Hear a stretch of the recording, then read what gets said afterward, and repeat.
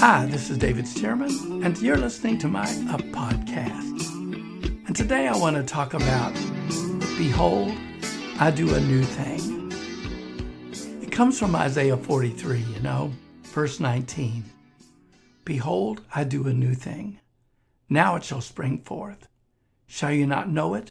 I will make a way in the wilderness and rivers in the desert. Yeah, that's like God, isn't it?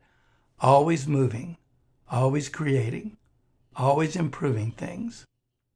But improvement involves change, and sometimes we're resistant to that. I mean, really, the flesh likes everything to stay the same, all the time. The flesh wants to lay around fat and lazy, but getting better, that in itself is change, because better is different than the same, right? It's better. I know, duh, but it's a point. Besides, Jesus said, follow me. That's his call. That's what he calls us all to, right?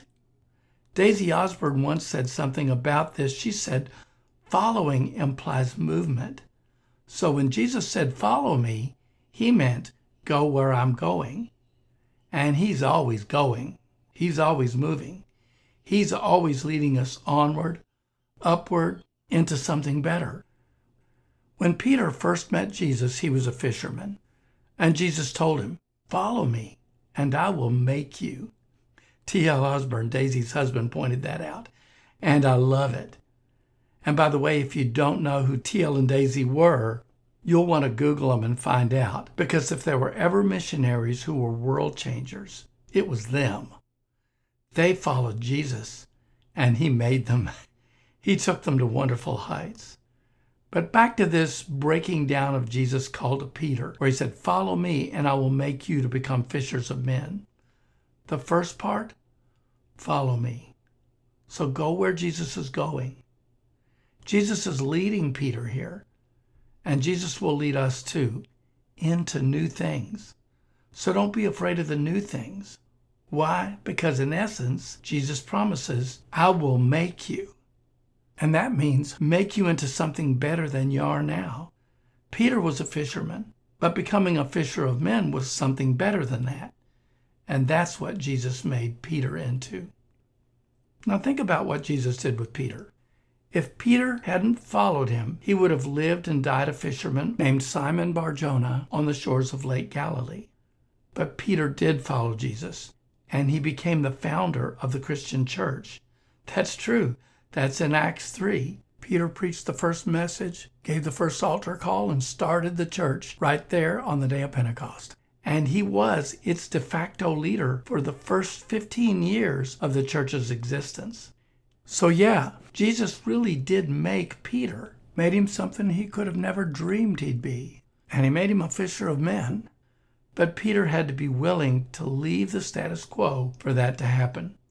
And he even had to change his name from Simon to Peter in the first place. And today, we name our kids after him. So yeah, Jesus really made Peter to become something. And that's what he wants to do for us too. And he will, as long as we don't stop following him by getting stuck in our own unwillingness to change. I had a temptation like that once. Well, way more than once, but this one was a big one. Many of you know me as a singer. I started out that way, and for years it was all I did or ever wanted to be. I worked hard at it. I learned how to write songs. I worked hard to get a national album deal, and shortly after that happened, I went to sing at a large church in Kansas City. The pastor of that church was a well-known prophet, and right after I was finished singing that day, he spoke the following words over me. For thus says the Lord, I've chosen you to do more than sing. I've chosen you to be a proclaimer of the word. And your music will serve the word, but you shall be one who teaches and preaches the word. Yes, you shall sing, but you shall primarily be one who proclaims the word, for I've given you the ability to minister. And you shall move in the word of wisdom and the word of knowledge and the discerning of spirits. Now, honestly, to tell you the truth, I didn't like that. I didn't like it at all. And I told the Lord that day, Lord, I think he missed it. I only want to be a singer. That's my vision, nothing more. So I ignored it. And I went out on the road, and I sang, and I sang, and I sang, and I had fun, and I forgot all about that prophecy.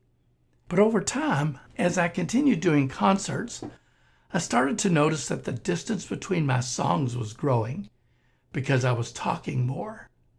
I liked to share and to teach a little bit, of what I'd learned from the Bible. And then I'd start seeing specific needs connected to different individuals. I'd look out at someone and see a specific need or something happening in their life, and I'd speak a word of encouragement to them about it. Or I'd speak something the Lord had told me about their future over them, something that would actually happen. And sometimes I'd see in the Spirit and know things I couldn't know in the natural. I didn't really understand what was going on then, but I did know it was scriptural, and I knew the Lord was leading me to do these things. But I got really interested in learning to preach better and interested in the spiritual gifts. And I fell in love with Jesus' new vision for my ministry, which had become my own dream and vision for it. And before long, that's all I wanted to do. Sing a few songs at the beginning, then preach a message and minister to folks in the gifts of the Spirit. And that's the way many of y'all know me now, as a preacher and teacher who sings. And I'm not saying that that's something super great. We all have our own ministries. But it's something that's super great to me because it's the dream of my heart. Because I get to be part of Jesus' mission to help people. And it takes me to different countries and experience their cultures. And these are all the kinds of things I love. But I'd never be doing any of this stuff I love today if I hadn't been willing to follow Jesus into it. If I hadn't been willing to change. Gosh, I wouldn't even be doing this podcast if I hadn't been willing to change and follow Jesus into that. So today, I just want to encourage you to do this. Follow Jesus. Follow those things He's trying to get you to do right now. And don't be afraid of the changes. All He wants to do is refresh your dreams and make them come true. So don't be intimidated by the changes. Because once you make them, you're going to love the new you Jesus has made you to become. Can you hear His voice speaking to you today? Because He may just be speaking to you now, saying, "Behold, I do a new thing. Now it shall spring forth. I will make a way in the wilderness and rivers in the desert."